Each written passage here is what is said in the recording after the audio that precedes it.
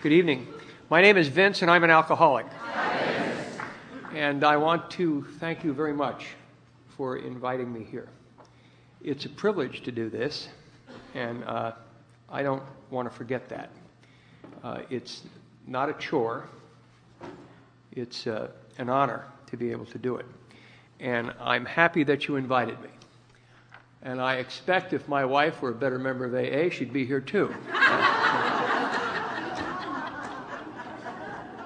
But you are in for a treat tomorrow morning because Mary's a terrific speaker. She's great, and we were friends for many, many years, and I love her very much, and I'm glad that she's going to be here tomorrow.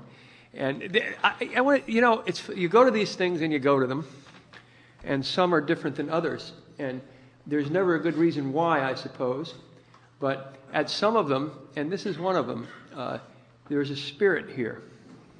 And it's been here since yesterday when I got here. And it's hard, I like to call it music.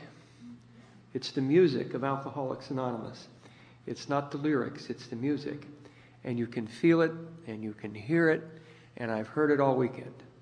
And I've been moved and touched. The speakers have been great. I've known Sandy for years, and I've never heard her speak before, and I really enjoyed listening to her yesterday. And Gary, I've never heard him talk, and I've known him for years. And his talk was wonderful.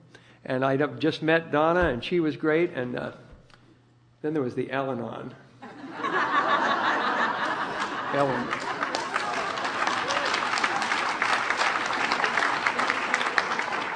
Who was absolutely terrific, I will tell you. And it was just a marvelous talk, and I was glad I had the opportunity to be here. So I'm really happy to be here, and I feel good tonight, and I'm glad that I'm here in Port Angeles, Washington. And if you are new here tonight, I am glad that you're here too. And I want to welcome you to Alcoholics Anonymous. And I want you to know that that's where you are tonight. You're in AA. Which is not a pretty prospect, is it? I mean, good God. Of all of the things that could have happened to you, Alcoholics Anonymous. I mean, how lame is that? I mean, I don't know of anywhere I would not have rather be than AA when I was new. I mean, God almighty. And here you are. And you have nowhere else to go. This is it. This is it. There's nowhere else for you to go. And if you're new here tonight, we've never met you. But we know a great deal about you. So it's amazing. We know that you have had a bad year. I'll tell you. We know that for sure. We also know that if you're anything at all like I was when I was in my very first AA meeting, you are utterly convinced down deep in your soul that you are not really alcoholic, that your case is different, and you are not like them.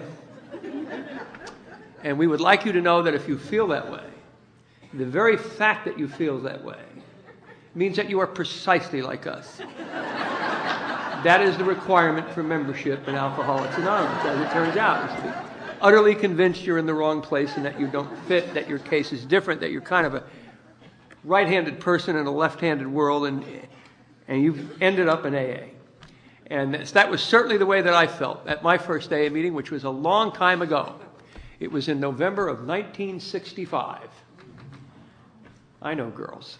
You really, I can't be that old, can I? Right? I understand what you're thinking. Well, I was only 7 at that meeting, so it's true, I'm not. But it was in the basement of a Presbyterian church in Long Beach, California, and it was on a very cold, rainy November night.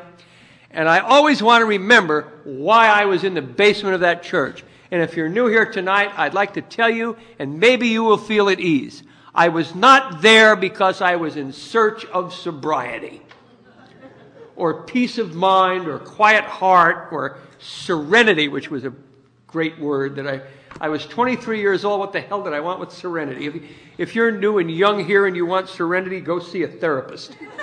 You really... I had none of that motivation to be at my first AA meeting. I was there because I was Well, I had on a filthy pair of jeans and a ripped T-shirt. I had not shaved or bathed in over a week, and I just spent the previous 5 days in the Long Beach City jail due to a series of unfortunate circumstances that were clearly not my fault. The police department in Long Beach, California is fascist. I don't know if you know that or not. If you've ever been in Long Beach, you would find that out. You would discover that. And they had abused my civil rights, as it turned out, on a regular basis.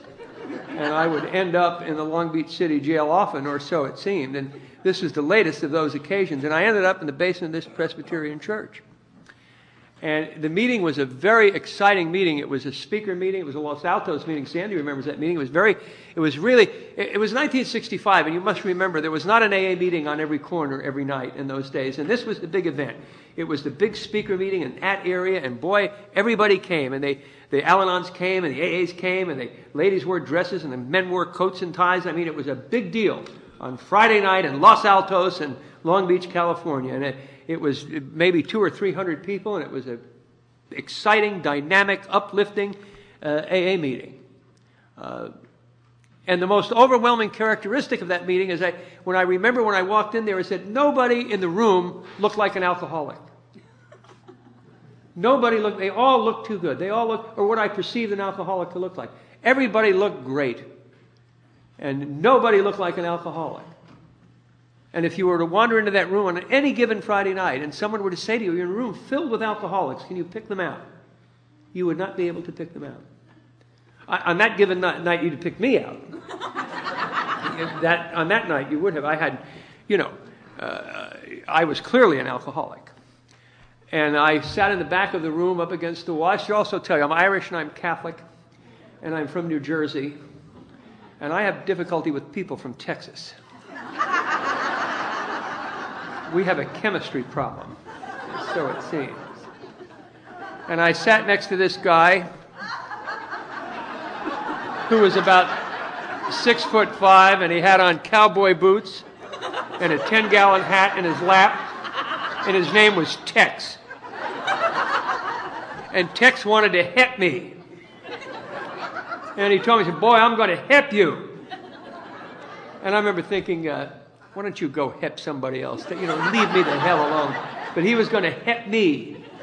And the first thing he did was he repeated to me in rapid succession all of the AA cliches, one after another. And they are dreary, aren't they? I mean, really. Easy does what? What in the hell are you talking about? And finally he draped his arm around my shoulder and he said, keep it simple. And I thought, I'll bet you do, Tex. I have absolutely no quarrel with that, let me tell you. And he put a handful of pamphlets in my lap. And we have a pamphlet here for everybody. No matter what your aberration is. It's a pamphlet here that will cover your case, And on top of the pamphlet is the card with the 20 questions on it, which is the test that was devised by the medical school at Johns Hopkins that determines who belongs here and who doesn't, and whether you're an alcoholic or not. And I don't know whether it's, what it means. I know if you're new and some old-timer wants you to take that test, it's good to take the test. They will treat you better. Yeah. So take the test. And the criteria is the 20 questions are if you answer, the more alcoholic, you become more alcoholic as you answer these questions. If you answer them yes. The trick is if you don't want to belong here, find a way to say no. Because the more yes, if you answer one question yes, you may have a drinking problem. If you answer 2 questions yes, you do indeed have a drinking problem. If you answer 3 or more yes, you are an alcoholic. And I answered about 14 or 15 of these questions yes, right off the bat. And I remember I answered no to the question, do you seek lower companions? I could not find any. Where the hell do you go? After the Long Beach City jail. And the meeting began, and it began in much the same way we began here this evening. They read essentially what is our program. And if you're new and you have heard the refrain in Alcoholics Anonymous, if you want what we have, and that's what we have, those 12 steps. And if you are to recover here, it is required that you take them. It is not merely suggested. That is a lie. It is required. There is no requirement for membership here. There is, however, a large requirement for recovery. And that involves taking these 12 steps, 1 through 12. And I listened to them read in that first meeting, as we did here tonight. And I don't know about you, but I didn't hear anything new. None of it was new to me. I'm the end product of 8 years of Dominican nuns and 4 years of Jesuit priests. And I'm going to tell you something. None of this is new. It's not original to AA. All of these principles are well familiar to me. They're in the ethic and the religious tradition in which I was raised and grew up in and has been a part of me all of my life. I know all about this. All about all of it. It is not new. We called a lot of it by different names. Searching and fearless moral inventory. Not a new idea. We used to call it examination of conscience. It is precisely the same exercise. Admitting to God and to another human being the exact nature of my wrongs. I did that every Saturday afternoon from the time I was 7 or 8 until I was 14 or 15. I know all about, and you know what else I know? I know that none of this has anything to do with the way that I drink. Because if it did, I certainly would not have to go to a Presbyterian church on a Friday night. So I sat in the back of that room and I immediately dismissed these steps in my subconscious. It was not a rational decision. I didn't reason it out. I didn't think about all of this. But somewhere in my subconscious I said my case is different. This does not really apply to me. And the meeting continued, and it was a good meeting, and several people participated, and I don't recall what they said, but I know that it was innocuous and inapplicable to my life. It certainly didn't have anything to do with me. What it was a room full of very nice people who drank too much, came to AA, quit drinking, and went back to being nice people. And so I said to Tex, where do you send the more difficult cases? He says, not. And he said, shut up. Or something equally as articulate. And the meeting continued. And if I had any doubts as to whether I belonged there or not, they were cured at the end of the meeting, because I don't know what you do I don't remember what you do up here in the Northwest, but in Southern California we celebrate anniversaries. We call them birthdays. Birthday parties for alcoholics. I mean, God. You know, with cakes and candles on them. I mean, people would come up and blow candles off a cake. I mean, Jesus, it was embarrassing. It's like something should take place in a mental institution. You know, really, in the day room, right after dance therapy or some, birthday parties for the alcoholics, and they would sing happy birthday to some moron who didn't take a drink for a year, and he'd come up and blow the candle out. And I mean, God. And they had a number of these imbecilic birthday parties, and the last one was for a woman who was about 110, and she was sober forever because she had a fire on top of this cake. And she got up to the front of the room and she began to blow the candles out, and I didn't know whether she would make it or the pulmonary disease would get her first. We got them out, and she got up here and she said her name was Phoebe, and that she was an alcoholic. And then she said something about, did I want what she had? Not tonight, Phoebe. And that was my first AA meeting. And I think you could safely say that I did not have a spiritual awakening. But I'll tell you what I did, because it's probably the most significant thing about my life that's worth sharing in AA. For the next 3.5 years, I drank no alcohol. I used no mood-altering chemicals. And I stayed busy and active in the middle of Alcoholics Anonymous. And I was as active as any AA member in AA. I did everything there was to do. I was active on the group level, in service work and institutional work. I made talks. I went to young people's convention. Did everything there was to do in AA. Except one thing. I did not take these steps. And as a result, my alcoholism got worse. And it got worse while I was sober, busy in the middle of Alcoholics Anonymous.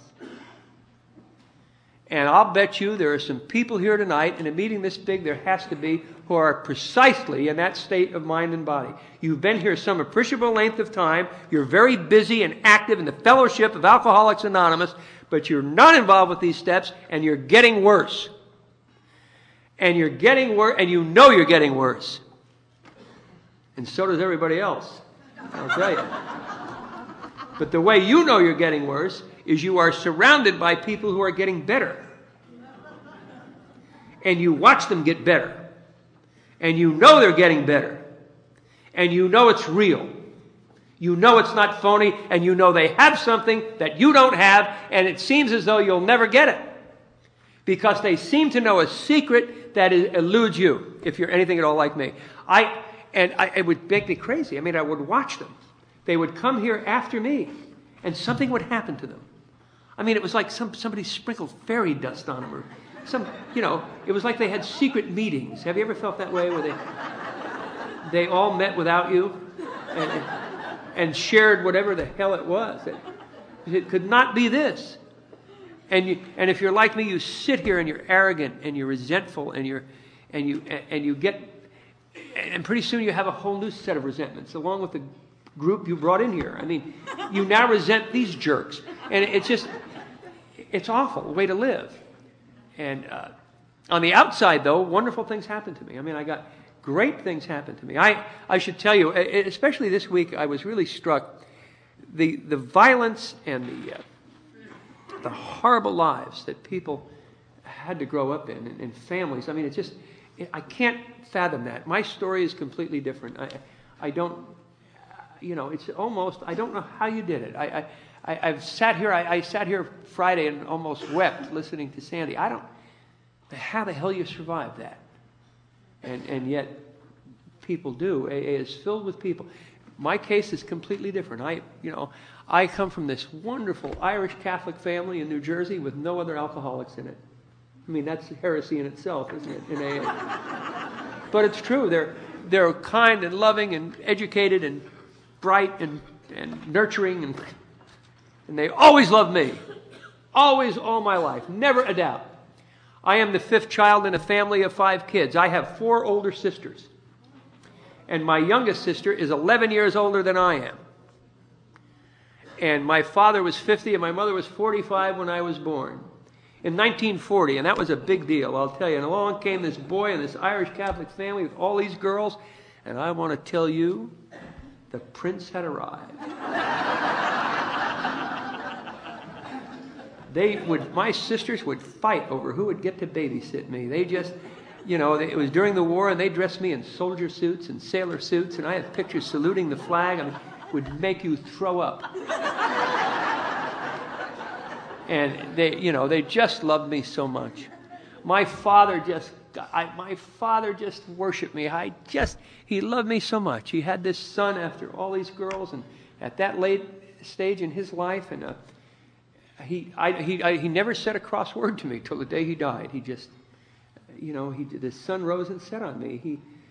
My earliest recollections of Christmas are my father in my bedroom in the middle of the night on Christmas Eve, kneeling down beside the bed, and he would wake me up and say, "I just saw the sleigh leave. Let's go downstairs." And the entire family would get up at 4 a.m. and go downstairs and celebrate Christmas because he couldn't wait till morning. I mean, and that was the way that I was raised. I was loved and cared for and nurtured and given a good set of values, a sense of discipline. All of that was mine. We were affluent. My father was vice president of a railroad. I was privileged. I never went to a day of public school. All of this, and it was a gift. And yet I'm here with you. And what that tells me is none of that, the violent, horrible childhoods or mine, have anything to do with why anybody's an alcoholic. They're not even remotely connected. We're here because we're 10%. We represent 1 out of 10 people who can't drink alcohol. When we drink alcohol, something happens to us that does not happen to them, and that's why we're here and they're not. And it doesn't matter where you've come from or what happened to you. It's just the way that it is. And no one knows any more about why that is now than they did 60 years ago in the lobby of the Mayflower Hotel in Akron, Ohio. They know just as much now as they know then. Nobody knows why we're here. But we're here. We can't drink. That's why we're here. And I should also tell you that I am a product of the Roman Catholic Church. You can't get to be more of a product of the Roman Catholic Church than me. I mean, and I must tell you, I was not tortured by evil nuns. or warped by demented priests. I was not taught about, I was going to go to hell when I was... I don't know where these people heard that. I didn't hear that. My religion, the evangelism of my religion is this wonderful good news that you're forgiven for everything, which I thought was great news, quite frankly, as the years went by, especially. So what I'm trying to tell you is my alcoholism is not the fault of the Roman Catholic Church. And neither is yours, incidentally, if you're trying to hang it on them. They are not going to accept the responsibility. When you finally write a searching and fearless moral inventory here, when you finally do that, if you're anything at all like me, you're going to get some real bad news. The worst news I ever got. And that is, my life is my fault. And if you don't get that news, you didn't do it right. But that's the information you're supposed to get from that. And at any rate, my parents died within 1 week of each other when I was 12. My father had a massive MI and a heart attack and dropped dead. And my mother, who'd had congestive heart failure for a long time, kind of quit after that. She died 1 week later. We had these two huge Irish Catholic funerals in the space of 10 days, and it was a devastating thing for a 12-year-old kid, there's no question. But I was surrounded by this family who loved me. My sisters now were all married and had started families of their own, and they all fought over who I was going to go to live with. They wanted to, all of them wanted me. I was always wanted. So there was never... I ended up going to live with my uncle, my mother's brother, who was a 65-year-old bachelor. Now, you might find that strange, but he was a very powerful man. He was a politician in the state of New Jersey. He was mayor of Jersey City for 27 consecutive years. As a matter of fact, he was state chairman of the Democratic Party, and he was a quintessential Irish bachelor politician right out of a book. And he decided that I should live with him, that he was going to see to it that I was educated and that I received what I needed in life. And he was the best one to provide it, and so I went to live with my Uncle John. Now, he was 65 and I was 12. We had a communications problem. He was an old world man. Men like my uncle barely exist anymore. He went to Mass and Communion every day of his life, and he never married, and he wore dark blue pinstripe suits and white shirts and ties. That's the way he dressed on Saturday morning. Every evening we ate dinner at opposite ends of a long dining room table in coats and ties, and we talked politics. That's what we did. That was the mother's milk of our family, and he talked to me like I was 50, and I would answer him like I was 50. I suppose it was worse. And I went to 4 different Jesuit prep schools. The reason I went to 4 different Jesuit prep schools is I was thrown out of the one I was in every year for drinking or some kind of misbehavior connected to drinking or both. And when I was a senior in high school, I was due to give the valedictory address at my graduation. I was number 1 in my class, and I did not get to give the address. I did not even get to attend graduation. Graduation was in May, and I got drunk in April and stole a priest's car and went joyriding and got thrown out of school. And they invited me not even to come to graduation. And as a matter of fact, if they ever had a reunion, don't come to that either. That's the way that I left high school. And I went to a great university, an Ivy League university in upstate New York, and began my undergraduate career in Ithaca, New York. And I want you to know that I was drunk my entire undergraduate years. I was in blackout drinker. I don't even remember much about being an undergrad at Cornell, except that I was in blackouts almost all of the time. I had managed to be a very good student in blackouts. I was in trouble. I was on disciplinary probation every semester in the 60s. Do you know how hard that was? I mean, that was like they were burning the campus down, and I'm in trouble for being drunk. I mean, it was in Congress. I would be an obnoxious drunk at fraternity parties. They would you want to get away from me, and people did get away from me, and I would end up alone, and I would fall asleep and pass out in cars in February in Ithaca, New York, and snowbanks. I mean, one night the rescue squad had to come and get me out of a car. I was damn near froze to death. I came out of a blackout one morning in a sorority house in this young lady's room with the house mother standing over the bed, which is a hideous, asking me what I was doing there. I mean, I don't know. I suppose the young lady needed to be tutored.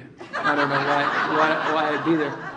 And that's the way I went through undergrad school. In the middle of my senior year, I got in an argument with my uncle over money, and I was going to show him who was going to be captain of my destiny, and it was not going to be him, so I quit school and joined the Navy as an enlisted man.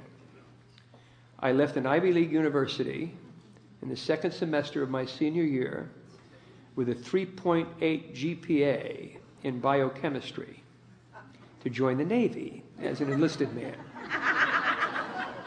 I was a very bright kid. And I was on track to go to medical school, so what they did with me in the Navy is they sent me to hospital corps school to be a hospital corpsman. And they sent me to Great Lakes, Illinois, right outside of Chicago, and I went to hospital corps school. I did very well, graduated #1 in the class, and they sent me to a more advanced medical school where they train corpsmen to be on destroyers where they don't have doctors, and more advanced medical training. I did very well in that school, and then they sent me to medical administration school to teach me about medical administration. I did very well in that school. First 2.5 years, and that's what I did. I went to school in the Navy and did very well because I was in a controlled environment, and I did very well.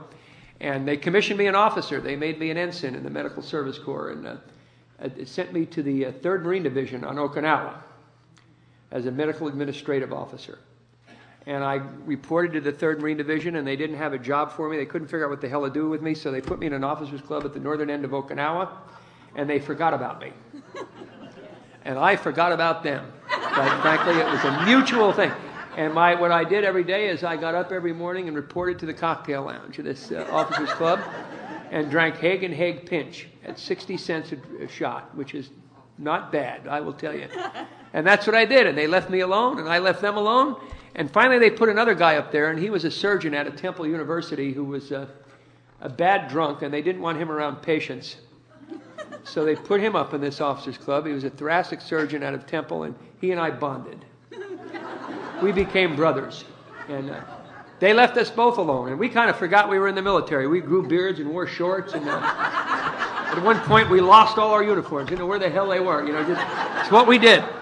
And finally, the regimental commander of the 5th Marines had a dinner party, this colonel, and we had to appear at this dinner party, and we had to go scrounge uniforms together and shave and get dressed and show up at this dinner party. And the colonel looked around, and he looked at us, and he said, "Who are they?"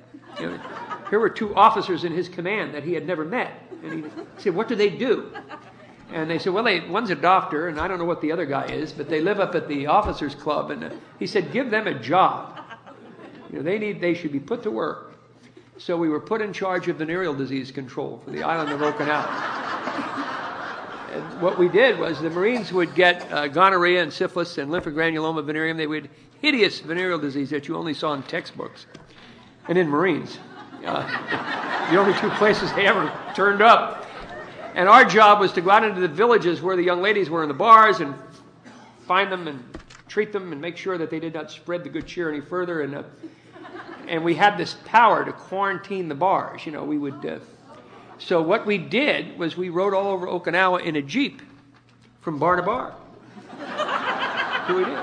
And they would see us coming, and they would set up the scotch for free because they didn't want to get closed up. And we never quarantined one bar, ever. And so it was not bad duty. And we finished our tour of duty in Okinawa. We came back to the United States, and he went back to Temple, and he completed his residency in cardiovascular surgery. And that's what he is today. He's a cardiovascular surgeon in Philadelphia, and he's yet to go to AA. I guess the moral to that story is if you need a bypass, stay the hell out of Philadelphia.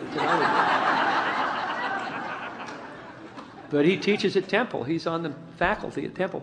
And I got out of the Navy and went up to Cornell, and I finished my last semester, and I got my undergrad degree, and I applied at several different medical schools, some of the very best in the country, and I was tentatively accepted at a couple with the proviso that I had social problems and that I should go out into the world and work for a year, then reapply, and perhaps I would be a candidate for a medical career.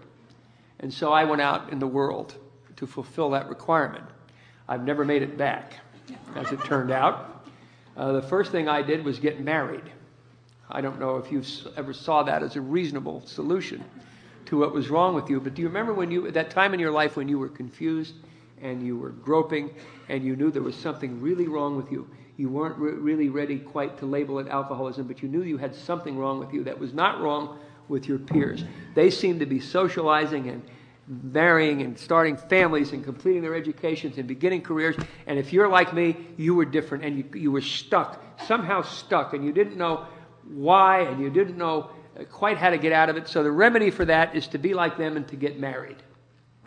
So I married a young lady who I knew in the Navy, was a Navy nurse, and we got a beautiful girl, and we got married immediately, and she immediately became pregnant, which is just seemed to happen with lightning warp speed, Bam, wham! And I'm like, whoa! Jesus, pregnant. What do you mean pregnant? Pregnant.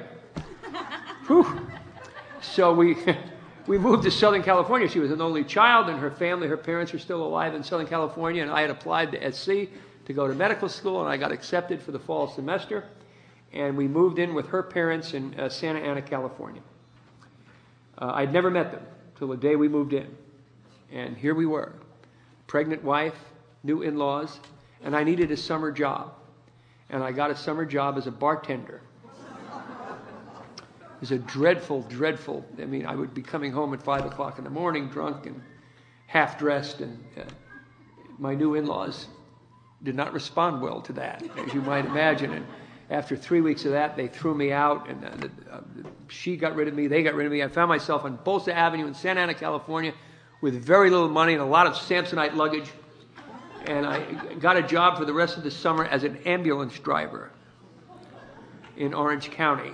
And I drove an ambulance in blackout drunk through the rest of that summer. And some of those ambulance calls were colorful, I will tell you. I'm a blackout drinker, so I have been on ambulance calls when the lights and the sirens are going, and I have to turn to the attendant next to me and say, where are we going? Which would unnerve him, I will tell you. The end of my career as an ambulance driver came one night in Newport Beach, going around a circle in a cul-de-sac. You lock onto something and you can't. With the red lights going on top, just going slowly around this cul-de-sac, and red light was going into these people's bedroom windows, and they were all coming out on the porch in their pajamas, watching this ambulance go around the circle. And finally, the police car had to come in and lead me out of the cul-de-sac, and how we got out. I lost my job as a result of that, and my driver's license even. I was revoked forever, or so it seemed. And that's kind of the package I brought to Alcoholics Anonymous. That's who I was when I got here. And in the late 60s, a new profession opened up in civilian medicine. It was called the Physician's Assistant Program. And it was a brand new medical profession in which, and the reason for it is all of these guys coming out of the medical schools were all going into specialty residencies, and there was a shortage of guys doing primary care medicine in the emergency rooms. And people like me who had this rather sophisticated medical training in the military, we were the first PAs. I was the third licensed PA in the state of California, as a matter of fact. And I got a very good job, nights, in an emergency room in East L.A. And it was, I'll tell you, it was really, but I loved it. It was great. It was exciting. And it was there was stabbings and shootings and industrial injuries from Kaiser Steel and the glass company, all poured into that emergency room. And I triaged that place, and that's what I did. And it was very, I made a lot of money. They paid a lot of money to us initially, and it was just a good job. And on the ground floor of a new profession, sober in Alcoholics Anonymous, I met another girl, a beautiful girl, the daughter of a longtime sober AA member. We fell in love. We got married. She went to Al-Anon. We were just too precious is what we were. I mean, nice young couple. I mean, really, I had such a bright future, and she was beautiful, and it was just going to be so great. Except I had not taken these steps. and there was no recovery. And I'd go into this emergency room at night, and I would get depressed, and I would get those terrible feelings of inadequacy and that overwhelming sensation that I was not up to the task and that I was inadequate in almost every area of my life. And I don't have a spiritual program, but I have an excellent medical education. So I know how to deal with depression. I take Dexedrine. 15 milligrams Spanchules work best. And by the time I was through with those, I was taking 6 or 7 of them a day. And if you know anything at all about amphetamine abuse, you will understand. That has you moving right along, I'll tell you. Whatever you're doing, it will be in a hurry. But the problem with that is long about the 4th or 5th day when you've not slept nor eaten, and your hair stands right out on end like that, when your eyes dilate over here like this, and you show up in the emergency room to help the sick. It does not look good, I will tell you. The guy you're relieving never wants to go home. They're always saying things like, Vince, you need sleep. Get something to eat. But thank God there's an antidote for that. The antidote for that is a drug called Demerol. And Demerol is, it's not a narcotic, it's a synthetic. But trust me, you never know the difference. It's purely an academic exercise. But I want to say something about this because this is Alcoholics Anonymous, and I think we ought to talk about this. Narcotic addiction and alcoholism are different. They are not the same. And don't let anyone tell you that they are, because they're not. Narcotics, morphine, heroin, Dilaudid, they're all one drug, and they all come from opium, all of them. They're all opiates, and they're all common. They all do the same thing to you, and they do the same thing to everybody. They're addictive, physiologically and psychologically for everybody. You inject heroin intravenously, you will be addicted. Period. Case closed. You don't need to have an addictive personality. You just need a syringe and a needle. And you will be addicted. That's what happens with narcotics. That is not the same with alcohol. We represent only 1 out of 10. 9 out of 10 people who drink alcohol are not like us. They are social drinkers. They don't wreck families, they don't lose jobs, they don't destroy homes, they don't ever come to AA.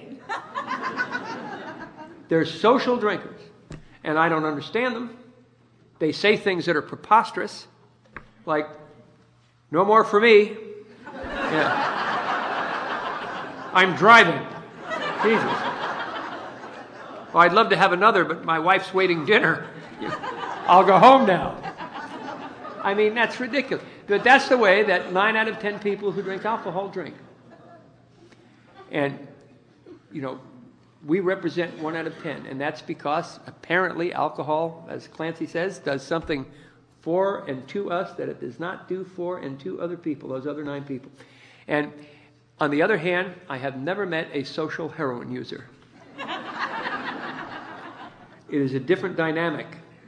And I believe that alcoholics drink to fit in, and you inject narcotics to drop out. You're going 2 different places. Quite often, we're not sure where we want to go, so we take both. But that's the difference.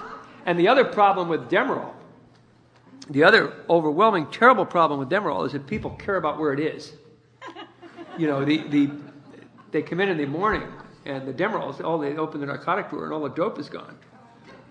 And they say things like, Vince, where in the hell is the Demerol? And I have to say, I don't know. Which would be bad. And the people who care the most about where the Demerol is the Medical Quality Assurance Board for the state of California. They have a grave concern about Demerol. They showed up in that emergency room early one Thursday morning and placed me under arrest. They charged me with appropriating narcotics for my own use, which is a felony. There were no programs for impaired physicians in those days. That's a recent... the program for impaired physicians in those days was the Los Angeles County Jail. And that's where they took me, and they booked me through, and they charged me with this felony. It was subsequently reduced to a misdemeanor, and I didn't have to do any jail time, but I lost my medical license. And the long and short of it is I spent the summer of 1972 living in an apartment by the airport in Englewood, drinking 1/2 gallon of vodka a day. And I don't have to tell you about that kind of drinking. Everybody knows about that. And that's the way it ended for me. And your experience, if you drink a 1/2 gallon of vodka a day, your experience is precisely the same. They're all uniform, aren't they? You vomit bile, and you're in and out of blackouts, and you don't know what day it is. If you look at a clock and say, what is it, 9 o'clock, is that a.m. or p.m.? You have no idea.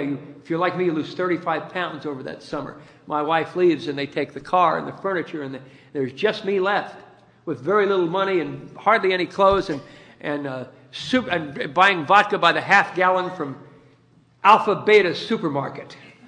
Supermarket brand vodka. $7 a 1/2 gallon, the kind they have in the wire basket by the cash register. Take it home and drink it hot in August. I mean, right? It's genteel drinking, isn't it? The cocktail hour at our house. And I remember one day the telephone guy came to disconnect the phone, and I was sitting in the middle of the floor with no furniture in an old Turkish bathrobe with this 1/2 gallon of vodka, and he looked at me and he said, "Oh, God," he said, "this is really sad." He said, "You lost your family, didn't you?" I said, "No, we're redecorating." What do you think? And that was 1972. I came out of a blackout in Newport Beach, and I don't remember how I even got there, except that was mid-September of 1972, and I was sitting on a bench by the Balboa Peninsula in Newport Beach, and I had on the temperature was about 110, and I had on this 3-piece wool suit and a white shirt and a tie, and it was just some luggage next to me, and I don't remember packing my clothes, and I don't remember going down to Newport Beach. I don't know how I got there, except there I was. And I knew I needed a job, and I got an Orange County newspaper, and I started going through the classified ads, and I found a job with a mortician as an apprentice embalmer, which is a god-awful job. If you knew and you need a job, don't do that. And the undertaker was a ghoul. He was just a dreadful, Christ, he was awful. It was the most depressing, the job paid $85 a week, and a fringe benefit was this bachelor apartment over the room where they kept the caskets. Every morning you get to walk through the casket room with a hangover, which would set you free. Boy, I'll tell you, it's just and I didn't like him, and he didn't like me, and I got drunk and stole his hearse. And on September the 20th, 1972, I came out of what I hope is my last blackout, driving the wrong way on Pacific Coast Highway in Newport Beach in a stolen hearse with a young lady next to me who I did not recall meeting, who was screaming at the top of her lungs. Rage, just crazy. And it seemed to me that I really know why that happens to me. I have a flaw. The women I pick are unstable. They really are. I seem to choose neurotic women. I really do. The women in my life all end up like that. They end up hysterical. She had that look that they get. If you're with me, if you're a woman, you're with me. You get this look, and I always know the date is over. You always have the mascara running down here. Eye makeup is all over your face, and it's really, I always know, this evening is over. And I remember telling her, you really are unstable. You should get some counseling or do something. Now, that was September the 20th, 1972. I have not had a drink of alcohol, or have I used any mood-altering chemical from that day to this. And what's really amazing about that is that you could, if you would have told me, if you'd have materialized in the back of that hearse on Coast Highway in Newport Beach, and you said for the next 28 plus years, you're not going to drink any alcohol or use any drug, you're going back to AA. And your experience in Alcoholics Anonymous is going to be completely different. It's going to be a completely different experience. And the reason is because for the first time in your life, you will be desperate. You will be desperate enough to take actions you know won't work and direction from people you do not like. And if you were that, I believe that is the requirement for recovery here. I think if you're desperate, if you're new, I hope you're desperate. Others will wish you love and happiness. I'll save that for them. I wish you desperation. Utter, abject desperation. I think your chances improve radically the more desperate you are. And I was desperate in September of 1972. And I came back to AA. I went to an Alano club in Costa Mesa, California, which was a dreadful, god-awful place. It was, it had a noontime meeting there. I mean, oh, God. It was depressing. And I went to that meeting. They had another meeting there. And I ended up getting some money together and renting a room on Federal Avenue in Costa Mesa for $11 a week. And if you've ever seen, $11 a week rooms are all the same. They're generic, aren't they? They're all the same. And it was a dreadful, disgusting place. I remember moving in there thinking, I can't live here. I mean, my God, I'll have to be here several weeks till I can figure something out. 2 years later, when I moved out of that room, it did not look that bad because everything changed. Everything changed. My first 2 years of sobriety were spent in Orange County. And if you would have asked me at any given moment during that time, how was your life? I would tell you my life is terrible. It's awful. It's, oh God, I mean, I got and lost jobs you wouldn't believe. I lost a job as a gas station attendant for being incompetent. I lost a job as a $1.87 an hour drill press operator, where you walked in and you sat on a stool and pulled a handle. It's very difficult to do that wrong. And I managed to put the hole in the wrong place on 1,000 copper plates one day. And the foreman came up and told me, he said, he was from outside of Dallas somewhere. He said, I got to tell you something, boy. He said, you're not quite bright enough to do this kind of work. He said, it's too bad. I can see you're a real trier. And I remember telling him, you talking to me, you jackass? I went to an Ivy League university. I went to, and that was a mistake, boy, to tell him that, you know. Because he said, well, I'll tell you what, boy, you ought to go back, take the course in drill press operating, you know. And he was right. He was right.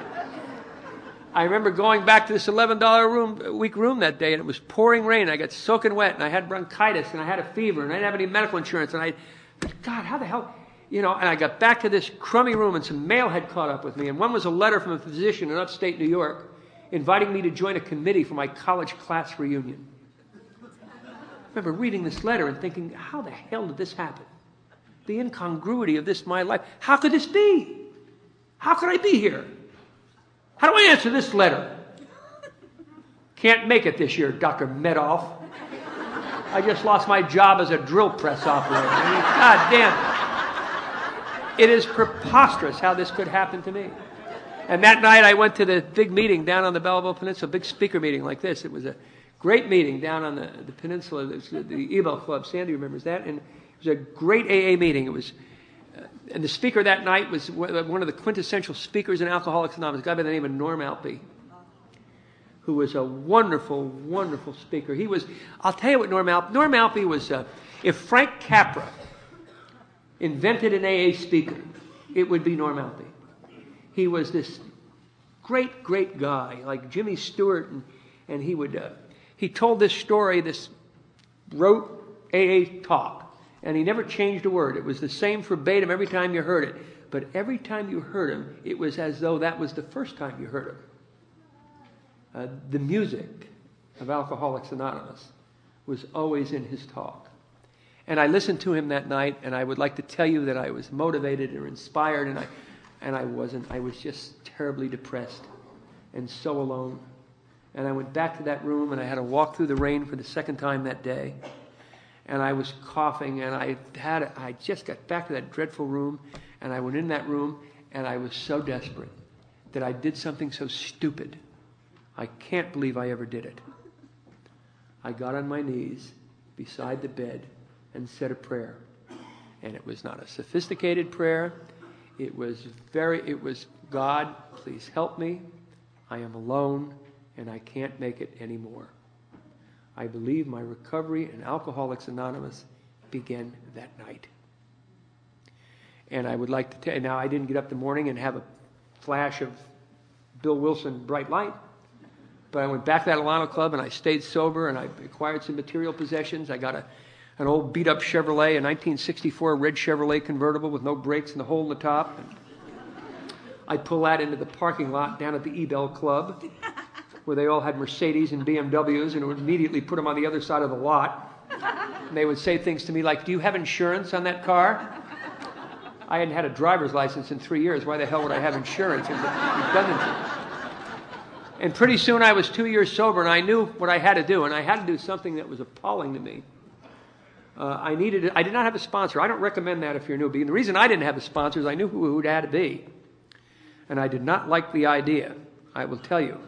This guy was a big guest speaker in AA. He talked all over the place, and he was a dynamic, charismatic personality, and he was but he was, boy, I'll tell you, he seemed to me he was cruel to new people. That's what it seemed to me to be. And he always had this coterie of people he took with him, and they'd get his coffee and get his seat. And Jesus, it'd make me crazy. But there was something about him that was absolutely indisputable. He had an amazing capacity to help the losers in Alcoholics Anonymous. We'd see them leave Orange County.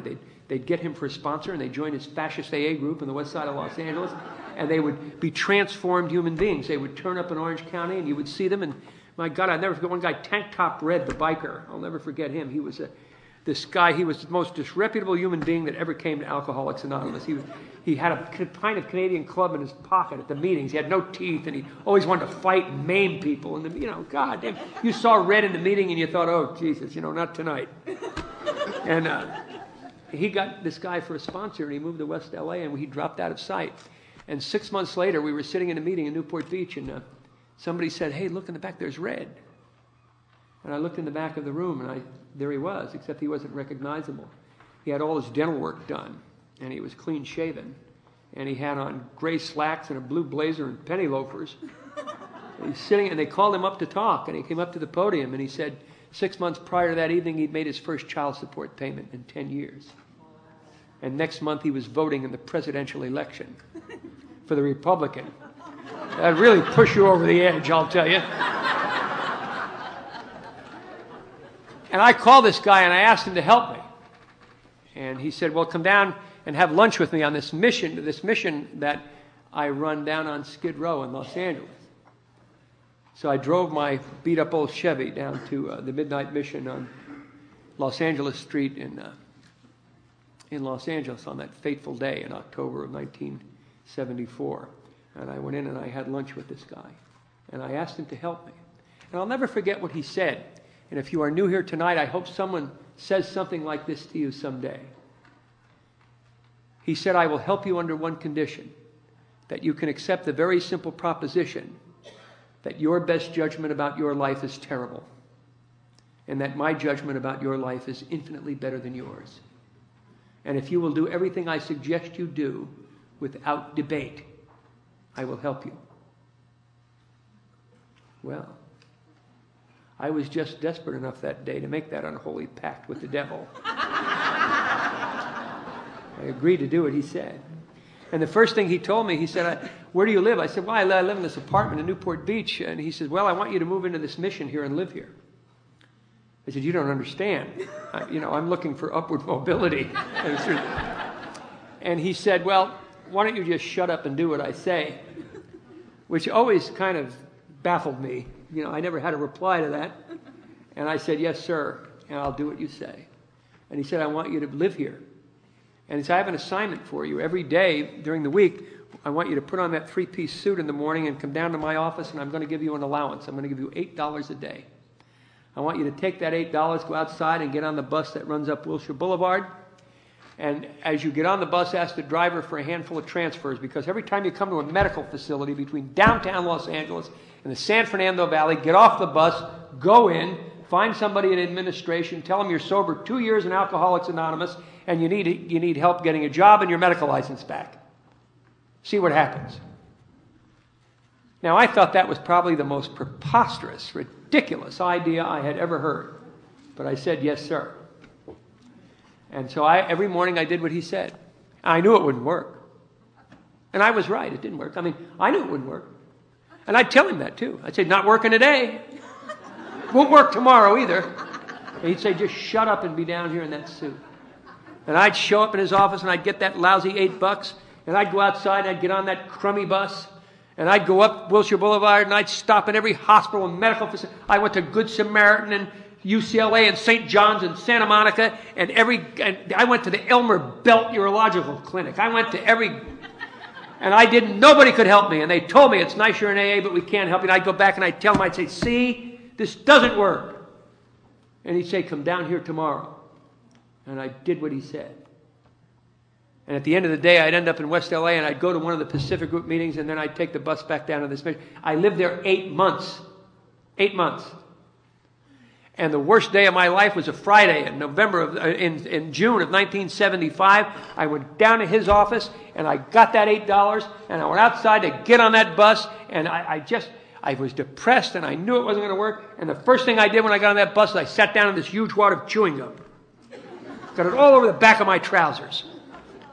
And I rode the bus up to halfway up Wilshire Boulevard to Western Avenue and I got off and I went to this gas station. And I found myself standing in the men's room of this dirty gas station with my trousers in this hand and wet paper towels in this hand trying to clean chewing gum. I mean, I looked in the mirror and I thought, you are grotesque.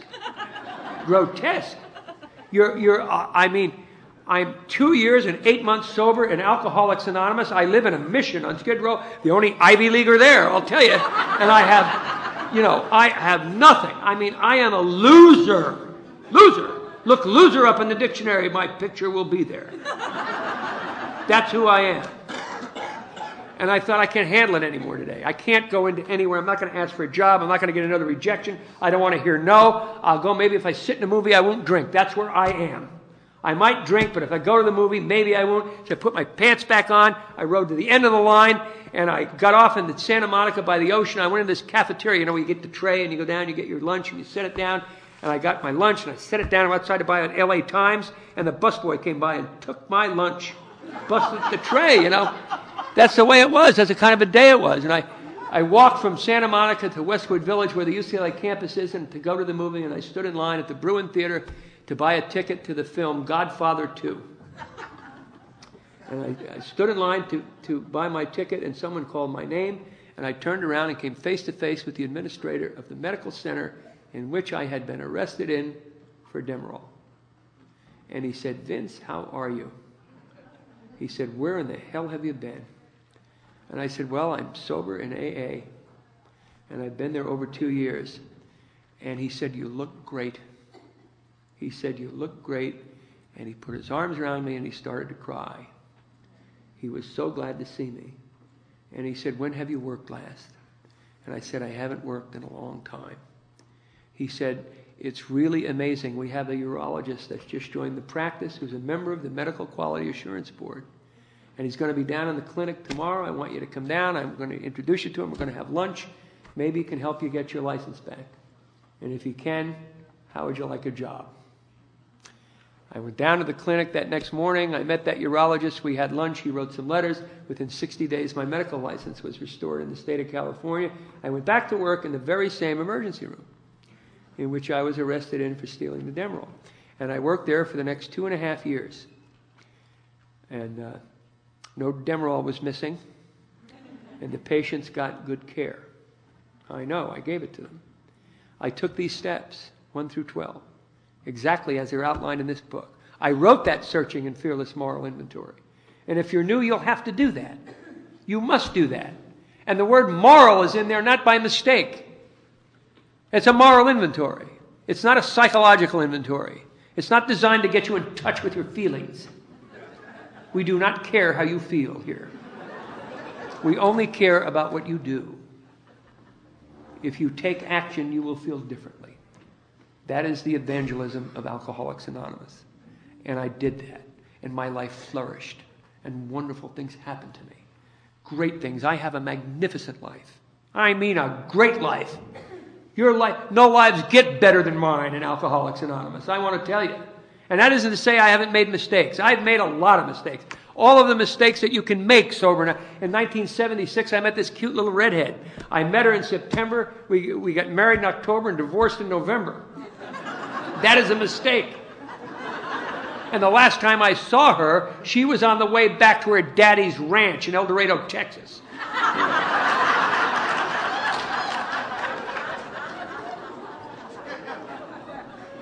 But I didn't drink and I didn't run and my life flourished.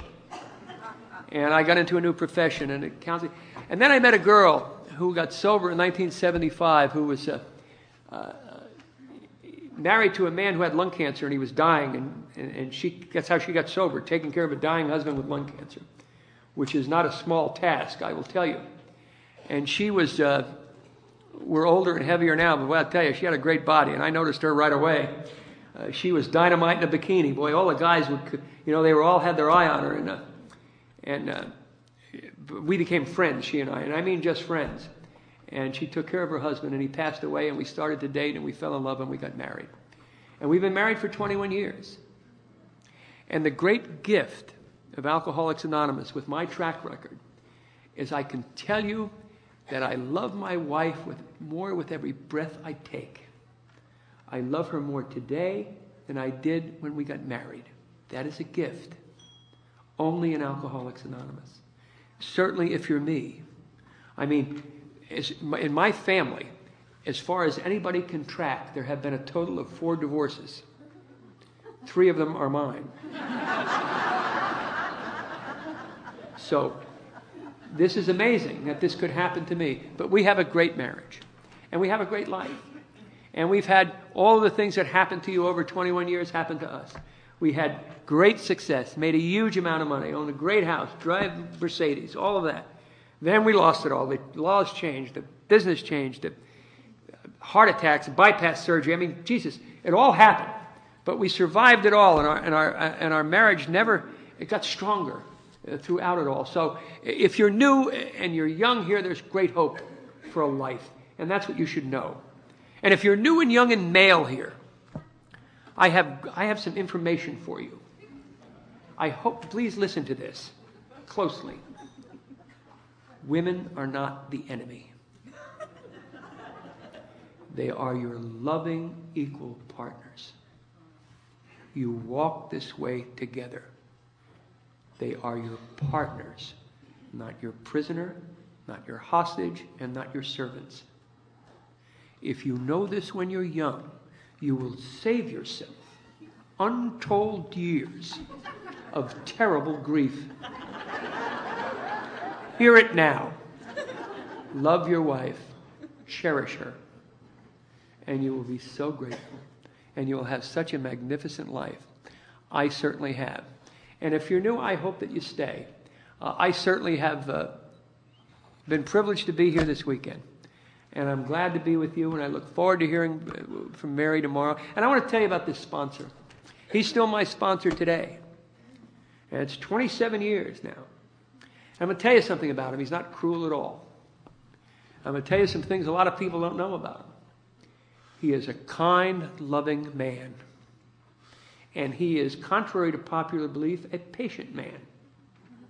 And if you doubt that, go sit in his office some weekday morning and listen to him take phone calls. And you'll find out that he is. I love him very much, and I'm glad he's in my life, and I am glad you're in my life, and I hope we hear music for the rest of the weekend. Thank you.